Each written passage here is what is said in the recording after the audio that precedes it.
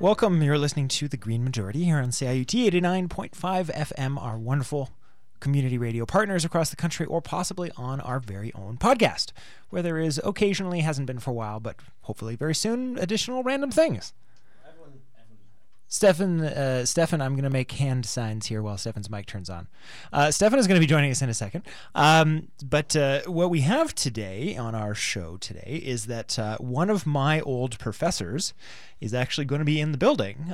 Professor Danny Harvey from the University of Toronto is going to be joining us. He is a U of T's or one of U of T's resident climate experts. And so Stefan and I do our very best to pretend that we're climate experts. We're really climate enthusiasts, which I don't know if maybe come up with a better way to describe it. Yeah, climate enthusiasts makes it seem like we're like rooting for climate change. Okay. It's like, well, I guess, enthusiasts could just be like interested in it. Sure. We're not, it's like there are birders who are bird enthusiasts, well, and then there are like ornithologists. There's World War II enthusiasts, isn't there? And they're they not certainly war. Yeah, exactly. Well, necessarily. Yeah, exactly. And or at least, their work towards trying to understand World War II does not necessarily equate them wanting a World War III. Perhaps. Right, exactly. You can be World War II enthusiast without being a World War III enthusiast. Sure. Okay, so name to be potentially adjusted climate enthusiasts. Yes. But we have an actual climate expert. So Danny Harvey's going to join us in a little while. He's going to talk about some actual hard science that backs up some of the sort of offhand comments Stefan and I make. Of course, Stefan and I do our very best to be as well as informed as possible at all times.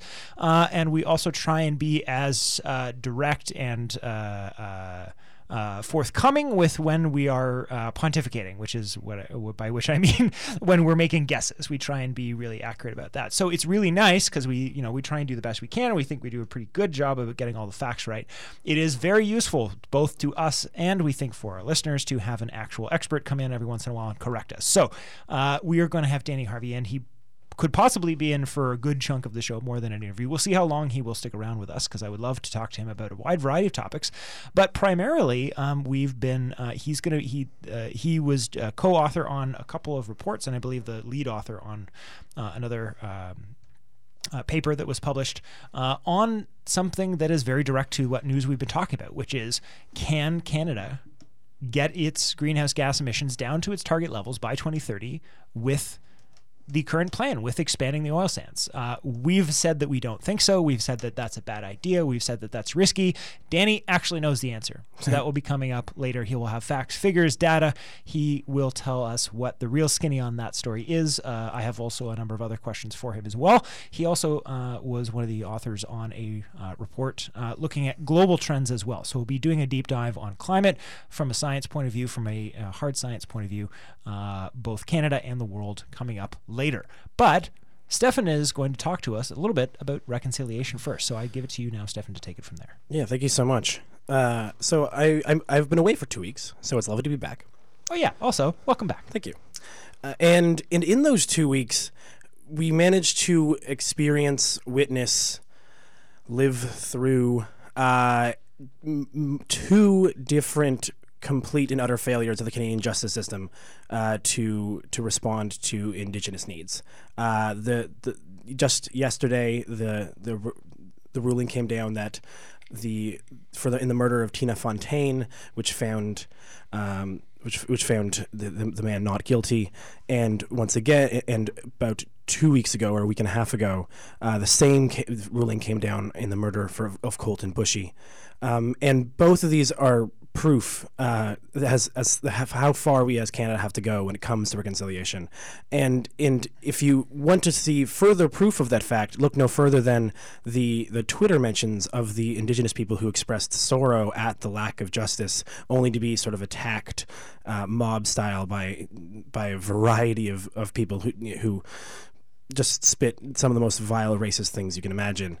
And so I felt like the need to speak on this, in part because this lack of justice comes from the same place of colonization narrative that allows society to treat Indigenous lives as lesser, and that allows governments to ignore their treaty rights.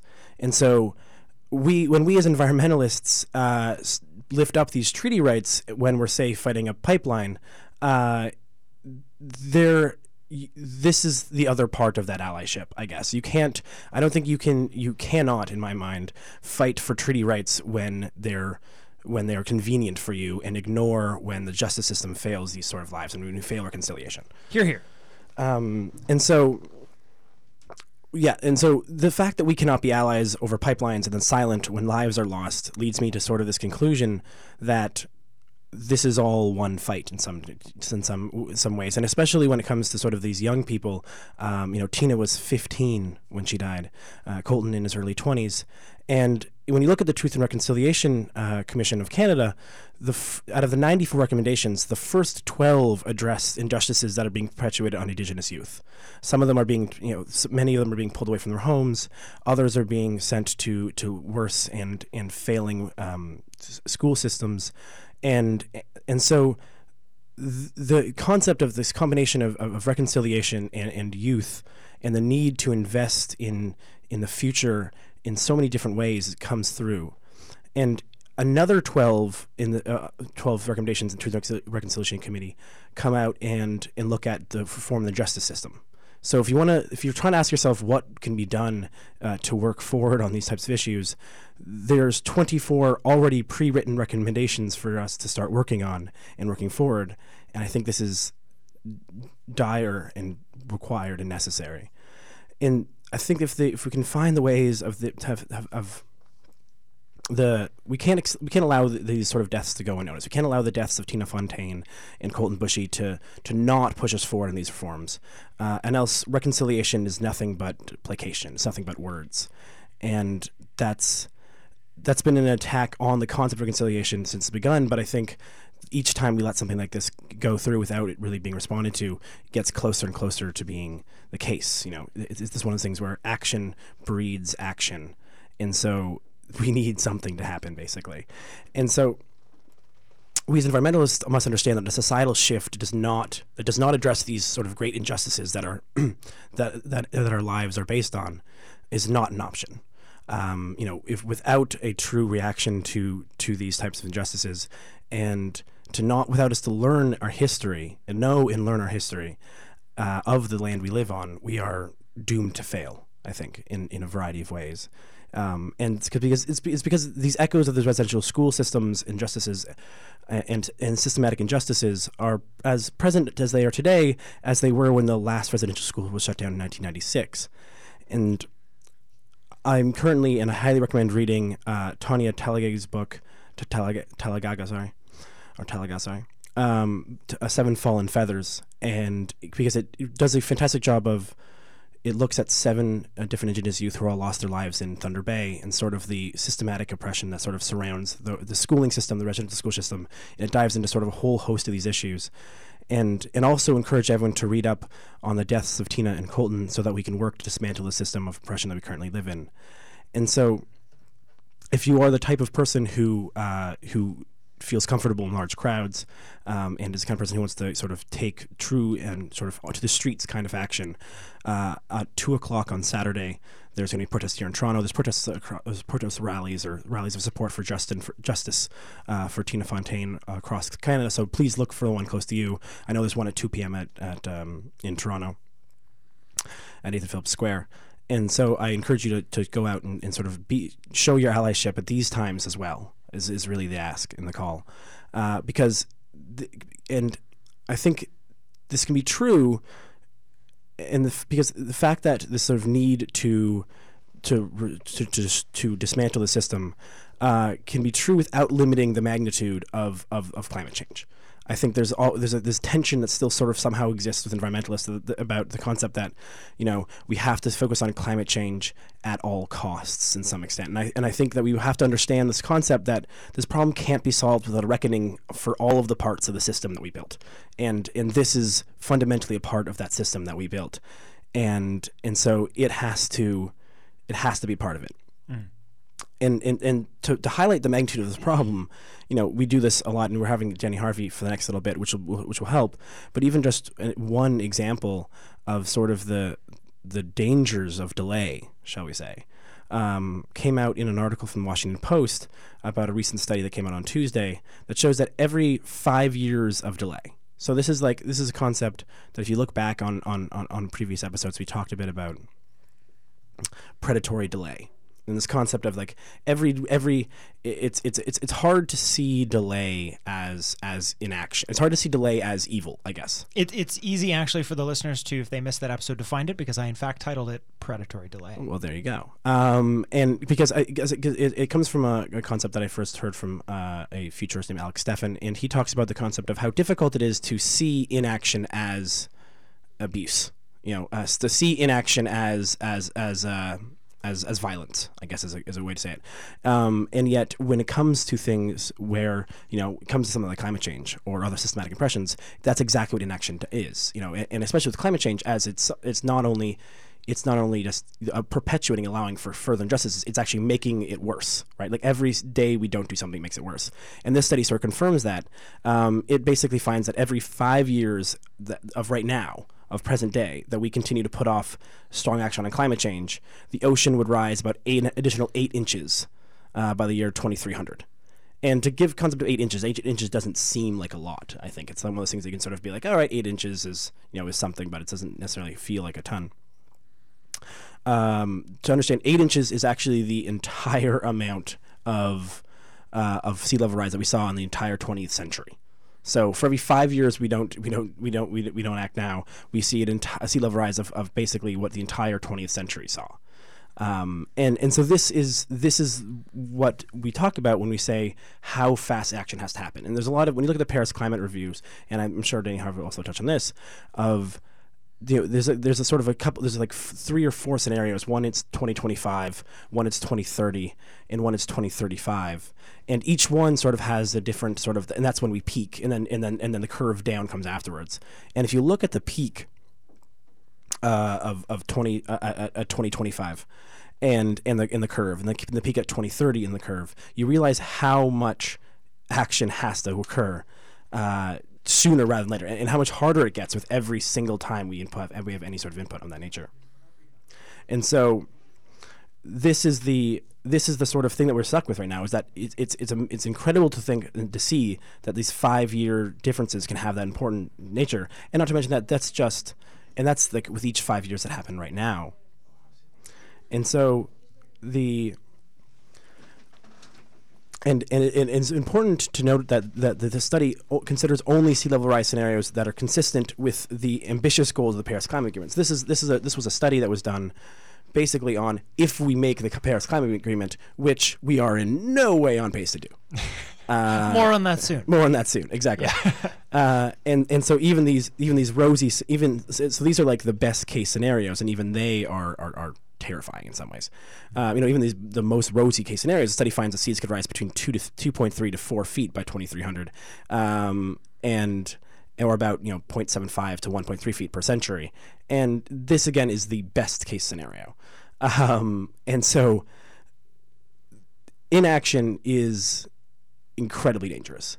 And so we need a holistic and immediate turnaround of some nature, and I struggle, I guess, to find the right words, and I think this has been I'm sure actually I'll be interested to get Danny's opinion on this shortly, about just having done this. I've been doing this for maybe 5 years on this show, and talking about it for maybe 7 or 8 before that. I can only imagine someone who's trying to talk about it for 20 years having to come up with new words for the level. Like when you start 20 years ago and you start saying something like things are bad, and then 15 years ago, 40 years ago, oh man, all right, Danny's also walked in, so he's got dramatically more information on this. But I can only imagine how hard it is to come up with newer and newer terms to look at all these different issues, and it's just mind blowing.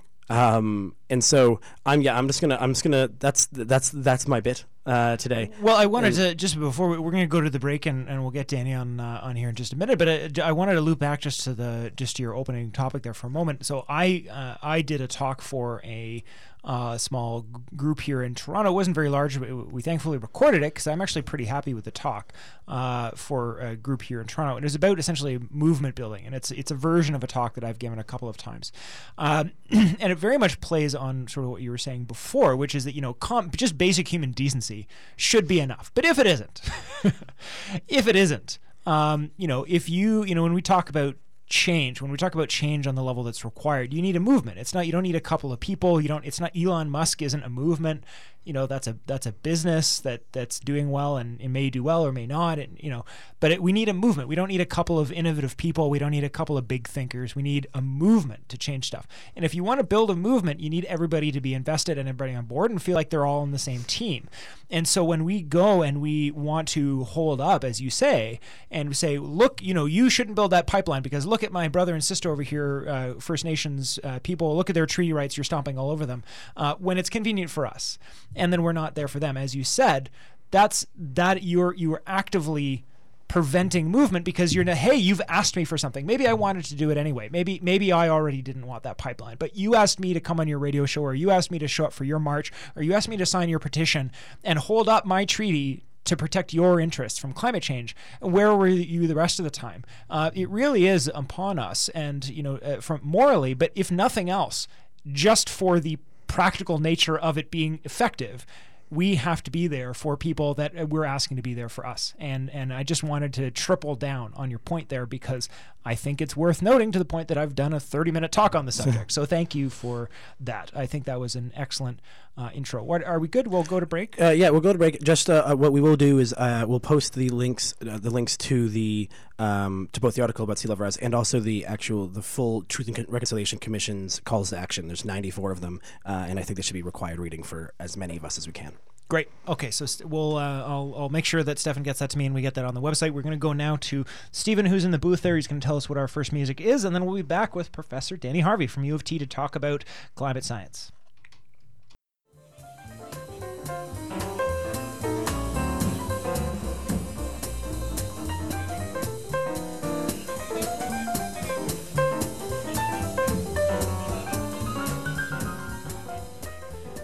All right, and we are back. You're listening to The Green Majority here on CIUT 89.5 FM possibly on one of our wonderful and very appreciated community radio partners across the country and internationally as well, and also on our podcast, which can be found along with all the show notes, links to bad jokes, good references, and any other thing that we think you might be interested in down there at greenmajority.ca. We now have the pleasure of receiving a former guest, but more importantly to me personally, one of my former professors, Danny Harvey, who, Danny, I haven't known you to go by Dr. Harvey, but you do have your PhD.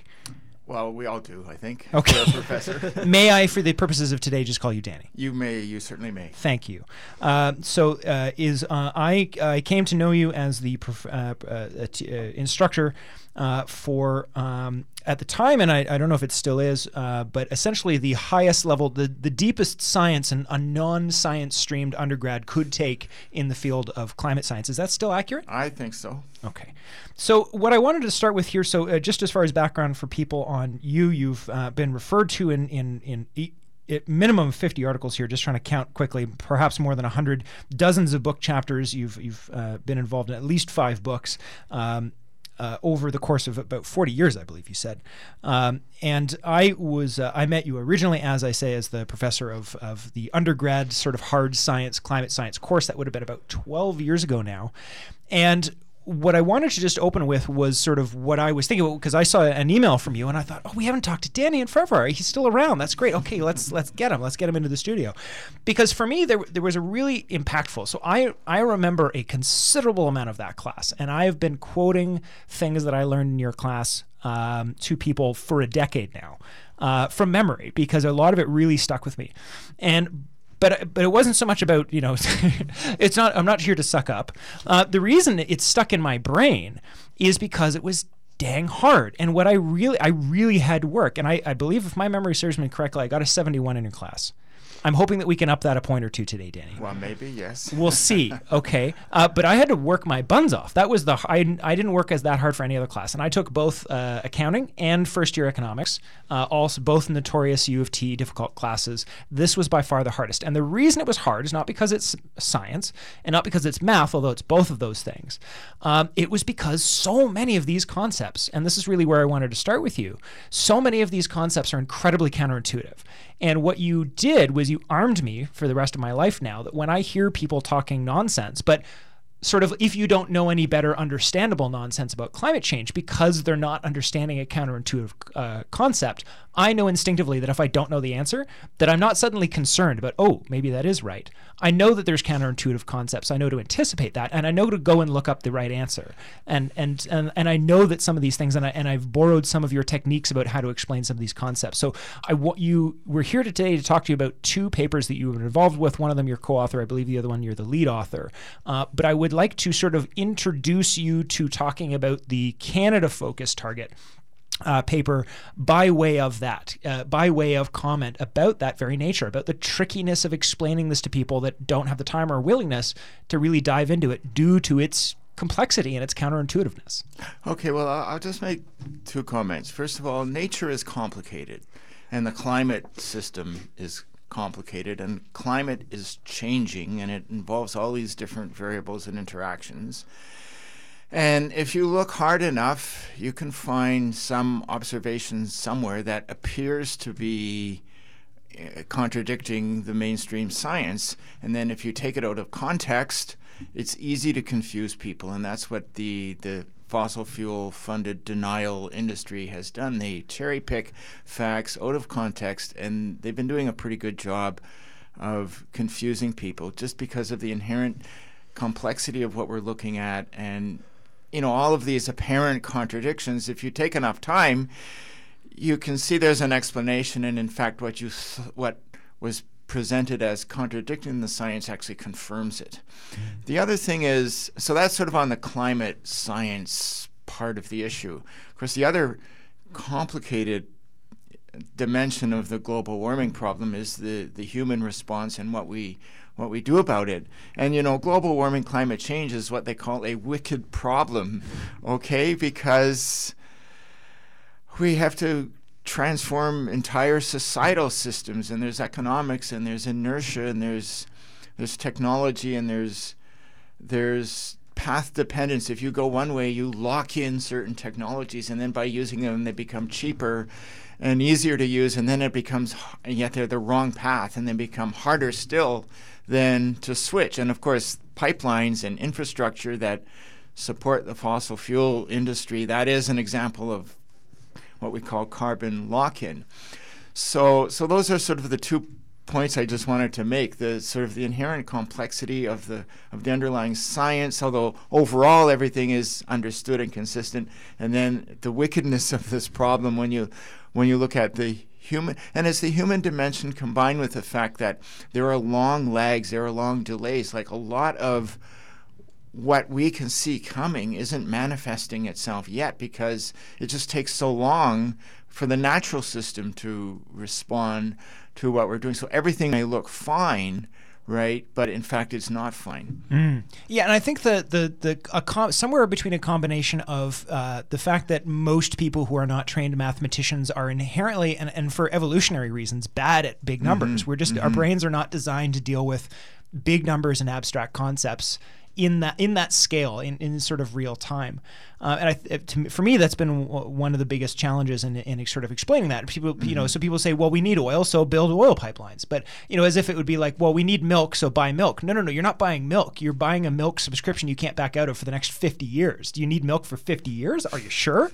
Like that, but that's not, people's brains aren't designed to make, they're not thinking on that scale.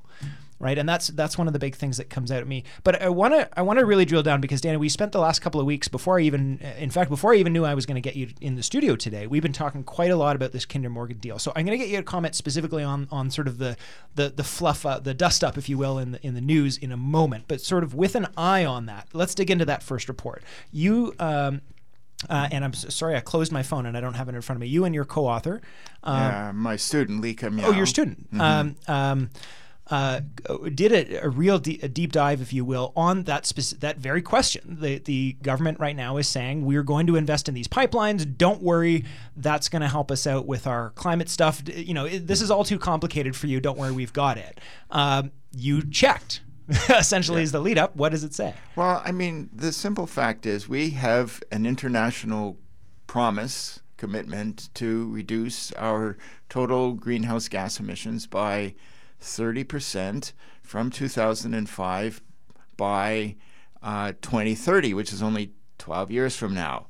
And where we are right now is emissions are down maybe a few percent, but they're nowhere close to the 30%. And it's really just arithmetic, right? You look at what are we emitting, burning coal and oil or natural gas to generate electricity? What are we emitting in our transportation, cars and trucks? What are we emitting, burning natural gas to heat homes and buildings, other buildings, and to make hot water, or for industry? And including that the emissions from the oil production from the tar sands and also from conventional oil. And Environment and Climate Change Canada has done the scenarios, and it takes into account the projected growth in tar sands oil production. It takes into account actually pretty aggressive efficiency measures and some shifting from coal to renewables. And we don't even come close. We don't come close to the target. And this would be, if we fail to meet this will be the third international promise we've made in the last 15 or 20 years that we're going to renege on. So what we did was, okay, what would it take? Let's suppose we actually want to meet the targets. So, well, we could continue with tar sands oil expansion and reduce emissions everywhere else by 40%. Right, beyond the already aggressive Environment and Climate Change Canada projections. That'll get us there, but how are you going to get everyone else to, first of all, agree to such a drastic reduction, much less carry it out? Or you could freeze the tar sands oil production and emissions at the current level, then you have to find reductions of 30% in the rest of the economy. Still a tall order. You want to do that in 12 years? Or you phase out emissions, then the rest of the economy has to reduce emissions by 16% above and beyond already pretty aggressive reductions projected by Environment Canada. And then that gets you there. Then we're actually living up to our international commitment. So it's only under the scenario where we phase out, we wind down the tar sands emissions, where we have a chance of living up to our own international promises. So, but now the Kinder Morgan pipeline is about expanding oil sands production and emissions. That we shouldn't even be considering that. We shouldn't even be. It's like it's a no-brainer. It's completely contrary to what we've promised to do and what we said we want to do and what the science tells us we need to do if we want to avoid the risk of catastrophic climatic change. It's just completely contrary to even contemplate any increase. So it's just like the conversation is just completely off in another world. And what we did in writing our papers, we're saying outright we need to have a national conversation, not about pipelines, but about winding down, phasing out altogether the tar sands, and how to do that in an orderly way, in a way that doesn't kill the economy of Alberta or the rest of the country, that preserves jobs. Because there are people that, they have families, they have mortgages. Of course, those are important, and people need jobs. But the future isn't going to be in the oil economy.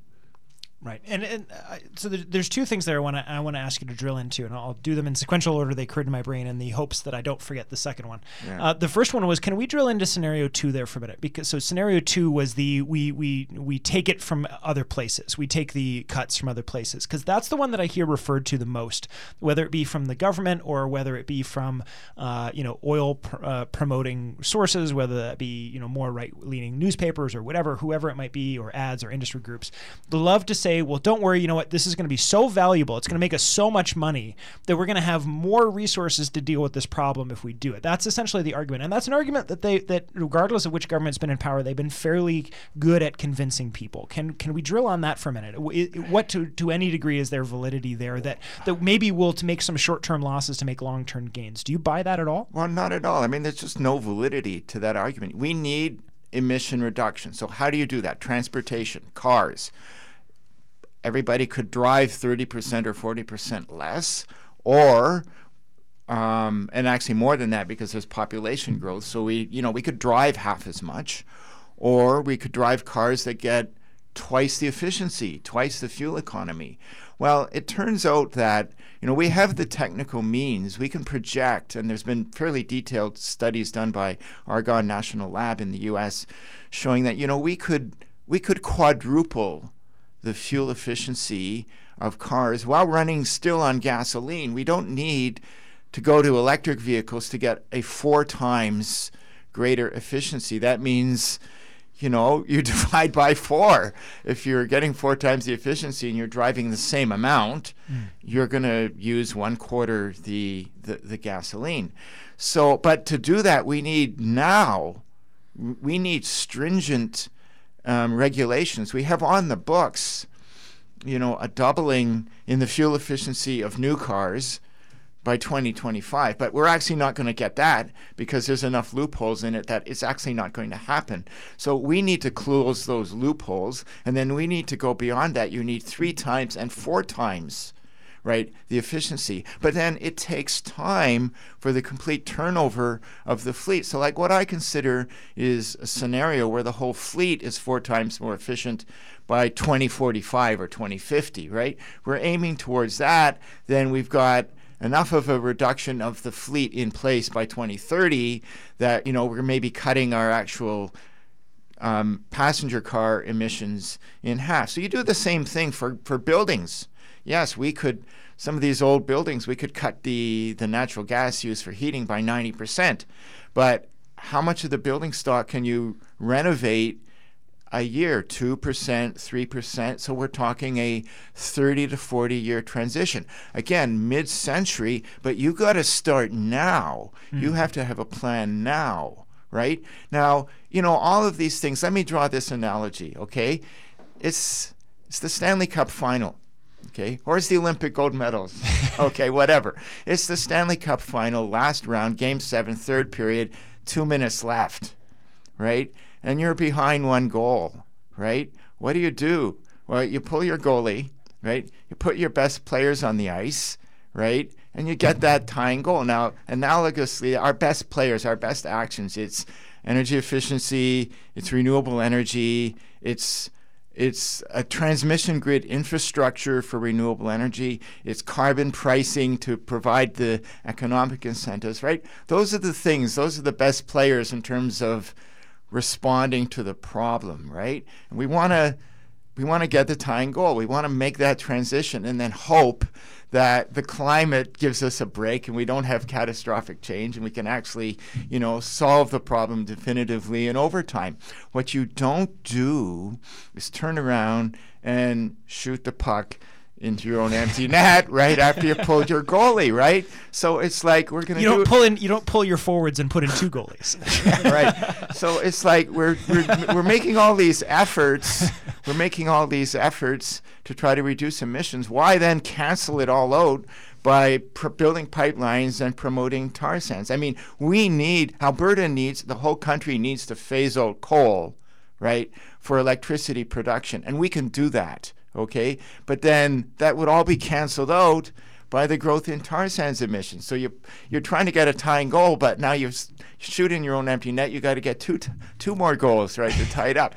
You don't win the game that way. Yeah, and it just a quick note on that as well too, and maybe you can correct me if I'm wrong. I hope, if not, maybe Stefan can. But my understanding with that is that because like jobs is the thing, well, we have to protect Albertan jobs. They're talking about an expansion, which means they're talking about future jobs. So nobody's losing their job. They're talking about a job not gained, which could be gained in any sector. So that's like the biggest BS argument in the history of the world, because they're talking about theoretical future jobs. You could plan different theoretical future jobs. So saying that you're stealing jobs or you're killing the economy or you're taking money out of people's families is such manipulative garbage. Well, it is when it comes to the pipe. It is when it comes to the pipelines, with the expansion, which has to do with expansion. Yes. But I'm saying we actually need to go beyond that. We need to talk about winding down this operation. And so we do have to find alternative jobs. But if we need to, and we do, we have to retrofit the entire building stock. There's those jobs. Yes, but of course they're going to be spread across the country. But there's another issue. Let's suppose the rest of the world takes its commitments, its promises seriously. I mean, every nation of the world signed on to a goal of limiting global mean warming to no more than 2 degrees above pre-industrial levels. So now you use the science, the climate science. Where do global emissions have to go to have a 2/3 chance, which is still not a great odds, I right? don't know if I like it's that, only yeah. a 2/3 chance. Global emissions need to go to 0 by 2060. So now, one of the other papers I sent you was looking at scenarios. What in terms of concrete measures, actionable items, what combination of things need to be done? There are various combinations of things that will get you there. Okay, so 0 oil use by 2060. Now you work out what is the cumulative oil consumption up to then. It's so many trillion or billion barrels of oil, and then you look at, okay, how much oil remains in the world that can be extracted, produced at $20 a barrel, $30 a barrel, $40. It turns out there's enough oil at $30 a barrel or less, right, to tide us through to the end of the oil age, to that 0 emissions by 2030. So if that happens, right, you use oil in the order of increasing cost, and of course, barring wars in the Middle East, which we shouldn't be hoping for, as to justify our plans, barring things like that or geopolitical considerations, oil need not rise above $30 a barrel. Okay, and even if oil demand falls only in half, and we're still using it at the end of the century, there's enough oil at $50 a barrel or less, okay, to tide us over. Now, at $30 a barrel, there's always going to be a discount in the price that tar sands oil will fetch of about $15 relative to the international price, because it is lower quality oil. And so building pipelines, getting the oil to Tidewater, we're still going to get $15 less than the going rate. So if the going rate is $30 a barrel or $40 a barrel, that means you can fetch $15 or $25 a barrel, and that is, just barely, if that, break even on existing operations, and it means any expansion is money losing. So there's a good chance, right, that there are going to be imposed reductions on us from external factors.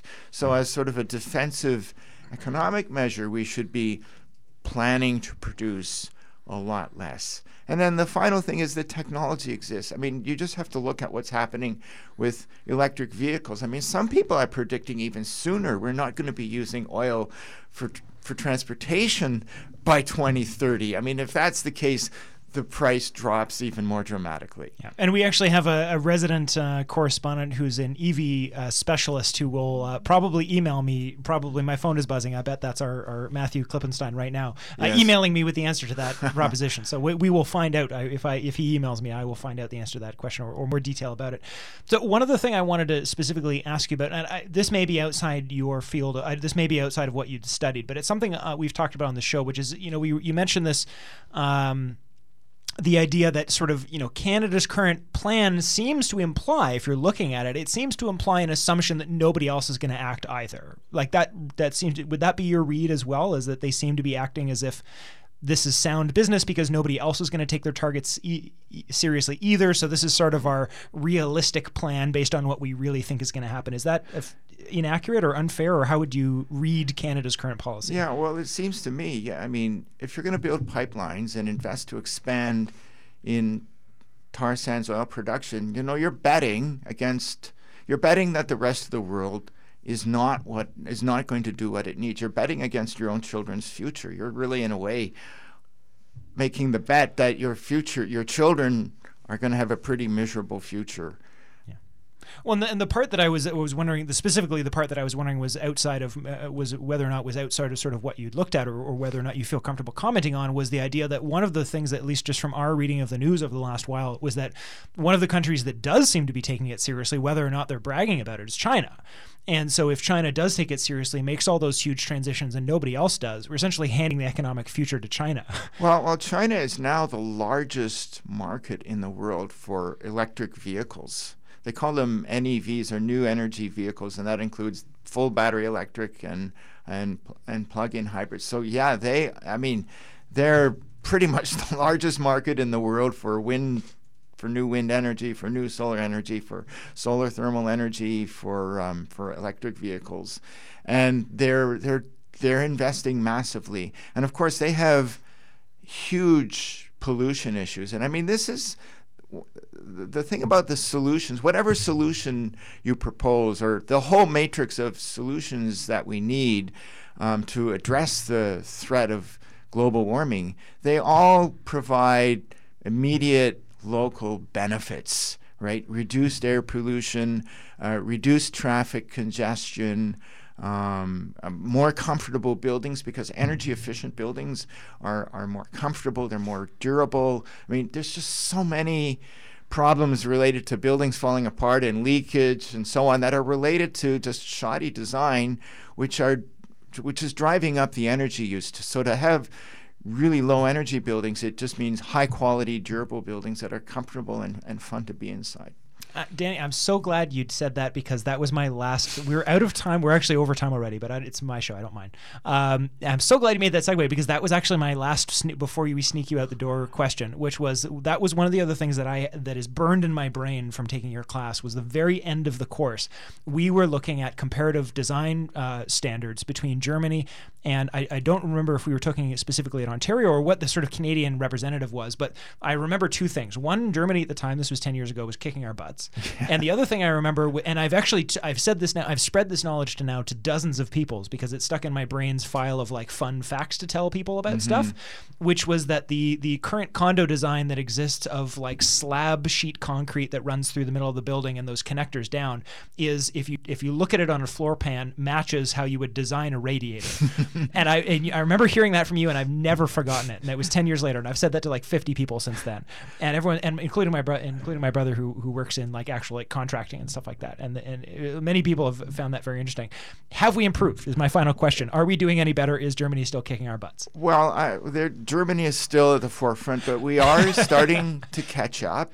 And I mean, the Ontario Climate Action Plan, if it survives the next provincial election, I mean, it's got some pretty aggressive targets. I mean, it's targeting that all new buildings by 2030 are to be net zero carbon, new buildings up to a certain size. It's got, very ambitious targets. And it's also talking about no natural gas. I mean, new buildings from 2030 on are going to have to heat themselves with some means other than using natural gas. And this was Glenn Murray's initiative, and in fact, he was just in town and talking about that 2 nights ago. So, yeah, I mean, we've got a lot of good initiative. We've got carbon pricing, and it's raising about $1.5 billion a year, and that's going to fund retrofits and other measures. So, Ontario, Quebec, British Columbia, California, they're together part of this network, and then a few states in New England. And, things are depressing or laughable at the federal level in many respects in the United States, but there's a lot of good action happening at the state and city levels, and there's a lot of coordination occurring province to province and state to state and city to city. So, I have what one of my friends calls rational optimism, and sometimes I find myself, why am I so happy and why am I so optimistic? I just think somehow we're going to pull it together, and sort of the inherent rationality. I mean, I don't think, 3.5 years of evolution on planet Earth is all going to go to waste. So I want to. We've actually had in the past on the show, Danny, people where I had a guest on and we talked about a topic, or I made an argument where we were actually, because we're syndicated across the country and we have some American stations and podcast listeners all over the world, and we've been reached out to over the years by people saying, "Oh, thank you so much for sharing that. Can we get a copy of that because we're going to use that in our local initiative?" Or we have a presentation in front of City Council. There was some argument that I made about something, I don't even remember what it was, last year. And some group from Nova Scotia reached out to us and said, we essentially used your argument in front of, as a deputation for something. So because I would like to get ahead of the curve on that, do we have your permission to post those on the site? Absolutely. And I'll get that from you in a format maybe that makes that easy for people, or a link to the original source so people can actually look at these two studies, because I think they're very, very topical, particularly the Canada one having to do with the phase out. I think is very, and it's very short. Yes. Happy to know. Both of them quite short. Yeah, it's in a magazine called Policy Options, the first paper or article of 2018. So I think you can just download from that. If not, go to my website at the Department of Geography, University of Toronto. All right. And if you want more than that, you'll have to sign up for an undergrad degree at the University of Toronto. Thank you so much for your time. I really appreciate it, Professor Danny Harvey. A great pleasure. Thank you very much. Thank you. So we're going to go a little late, but that's okay, to our second and final music break. You're listening to The Green Majority here on CIUT 89.5 FM, and we're going to be back in just a minute, just for a short sort of abbreviated end section here. We're going to talk about food policy. We'll be right back.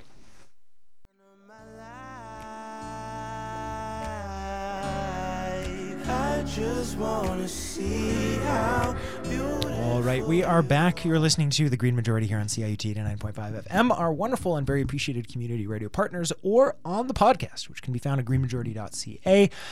We're going to close out the section now with Stefan. I actually didn't hear your answer. I asked you over the break. Did you have any other anything you wanted to add to? Well, I'm always struck, I think, by the difference in tone between the scientists and really almost everyone else, and a level of which there is a willingness, I think, to just directly report where we actually are, and the starkness on what that actually sort of indicates. The true hill that we are trying to climb, and versus even I feel like those of us who spend most of our time trying to work forward and trying to find other ways, you can forget a little bit about just how little we know from a standpoint of a scientist's perspective, and then also just how little power we really have from a standpoint of or how little we've done currently. Sorry, not how power we have, but how much there is still more to do. And I think every time we talk to someone who's been studying this, especially for as long as he has, you get that sort of well, I did the work and it's not good. We looked into it and it's not good. Exactly, exactly. It's that sort of willingness to, instead of sort of being oh no, we can still find this way to do it, or these are the fun.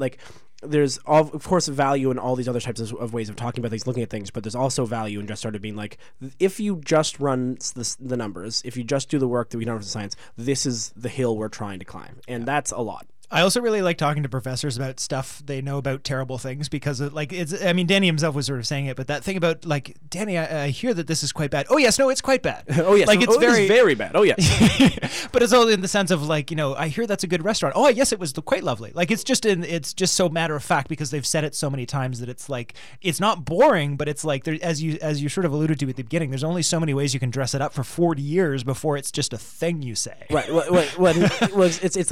It's like asking someone about math about this is complicated. Oh yeah, it's very complicated. It's like I've been trying to figure it out for a very long time, and I actually as someone who has spent 40 years trying to learn this, I can still tell you that we barely know what we're doing, and so it's we should probably act on that a little bit. Yeah. So what I wanted to do, though, is, I guess, a similar topic. It's a bit of a stretch. You know what? I'm not going to try and make a segue. No segue. All right. Change places. Food stuff. So over the last week, we didn't talk about it because it's not really a news story. The only reason I want to talk about it now is because I wanted to talk about the human response to it. So it's a news story, but it's not really within our purview, really, I guess. I don't know. It's kind of borderline, which is this whole price fixing thing with the bread. Loblaws, a variety of grocers were responsible for bread fixing. Loblaws sort of both did it for an extended period of time, then sort of were also the ones to reveal that it happened, and then offered $25 gift certificates to everybody. Right. And I mentioned my having taken the Eco 100, the first year economics class here at U of T as well. I also passed that class. Which is, it has a like 65% or 67% failure rate. So that's actually like something to brag about. For a non-math stream person, I'm quite puffed about that. And one of the things that I learned in that class that made me go to hell with this economics stuff, wasn't because it was difficult, although math is not really my forte.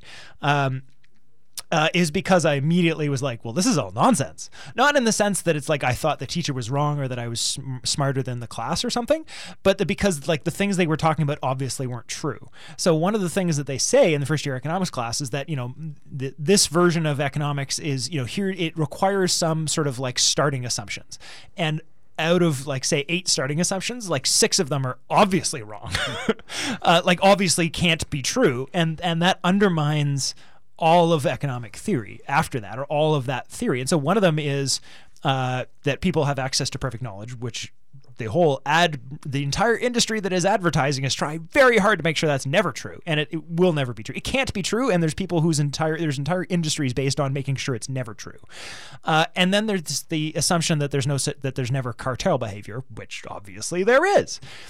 So go ask your economics teacher about that. But what I'm more interested in was the human response. So apparently now it was an online study, and it was sort of so take that. We're not going to. That's also why I didn't want to spend too much time on this, because for all we know, the online poll was nonsense. But according to the online poll, a shocking number of people, over half, didn't actually care at all about being essentially scammed. And the biggest number to me, and again, online poll, who knows? Maybe the grocers themselves paid for a bunch of bots to do this. 13% of respondents actually said it improved their view of the grocer. I don't know what to say about that. Like every grocer, or just like well, the whoever was involved, it was like Loblaws Group and No Frills and whatever. But what I wanted to do, like really what I wanted to say, I tweeted out. Nobody replied to it. That's fine. We'll get you on the next one. But what I tweeted out was try and guess what I'm going to say about this. And the answer to that quiz, that pop quiz that nobody replied for, get on the next one, was that like was really not so much about it wasn't about the price fixing. It wasn't about the food industry. It was really just excuse me. It was really just about how comfortable people are and how content they are that as long as things are sort of normal, quote unquote, whatever they accept normal is, that they're perfectly fine being manipulated, abused, and robbed as long as it sort of feels equal, right? Like if you were like, hey, why? It's that whole equality thing where like even was it chimps or something even like lower down the intelligence chain than chimps, but it was like something like squirrels or something that reacted to the getting different sized jelly beans or something like that. Right. Like there's an inherent you don't require higher thought to have this concept of fairness. It was sort of using animal testing, and we're not going to get into that one.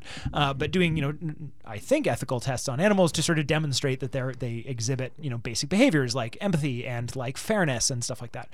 But as long as we're all being equally manipulated and taken advantage of, people seem to be pretty fine with it. And I wanted to draw a correlation to that to this entire other conversation, which is that people are like as long as you're not being singled out, people seem pretty comfortable being taken advantage of, lied to, manipulated, and 13% of them apparently say, yes, please, may I have another? I don't know. That's all I really had to say about it, other than I'm sort of shocked but not shocked.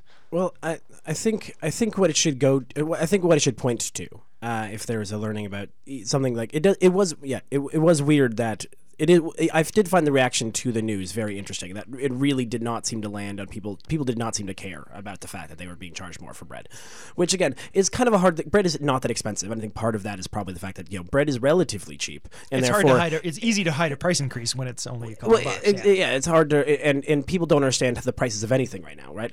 But I would point out that if we're okay with just the price increasing on bread because grocers feel like making more money, then I refuse to accept the argument that we cannot pay people fairly for the rest of the food labor that they're doing. Like I don't. It doesn't like if you're willing to give shareholders more money for absolutely no good reason except that they want it. How can you not accept paying more for the food so it's grown ethically and paying fair wage and not destroying the world? Like do that, but give all the money to the workers. Exactly. Just like we can pay more for bread. Just pay the people who are harvesting the wheat. All right. Well, let's leave it there. Go read Danny Harvey's papers, and other than that, have a good Green Week, folks. Thanks so much for listening, and we'll see you all real soon. Take care.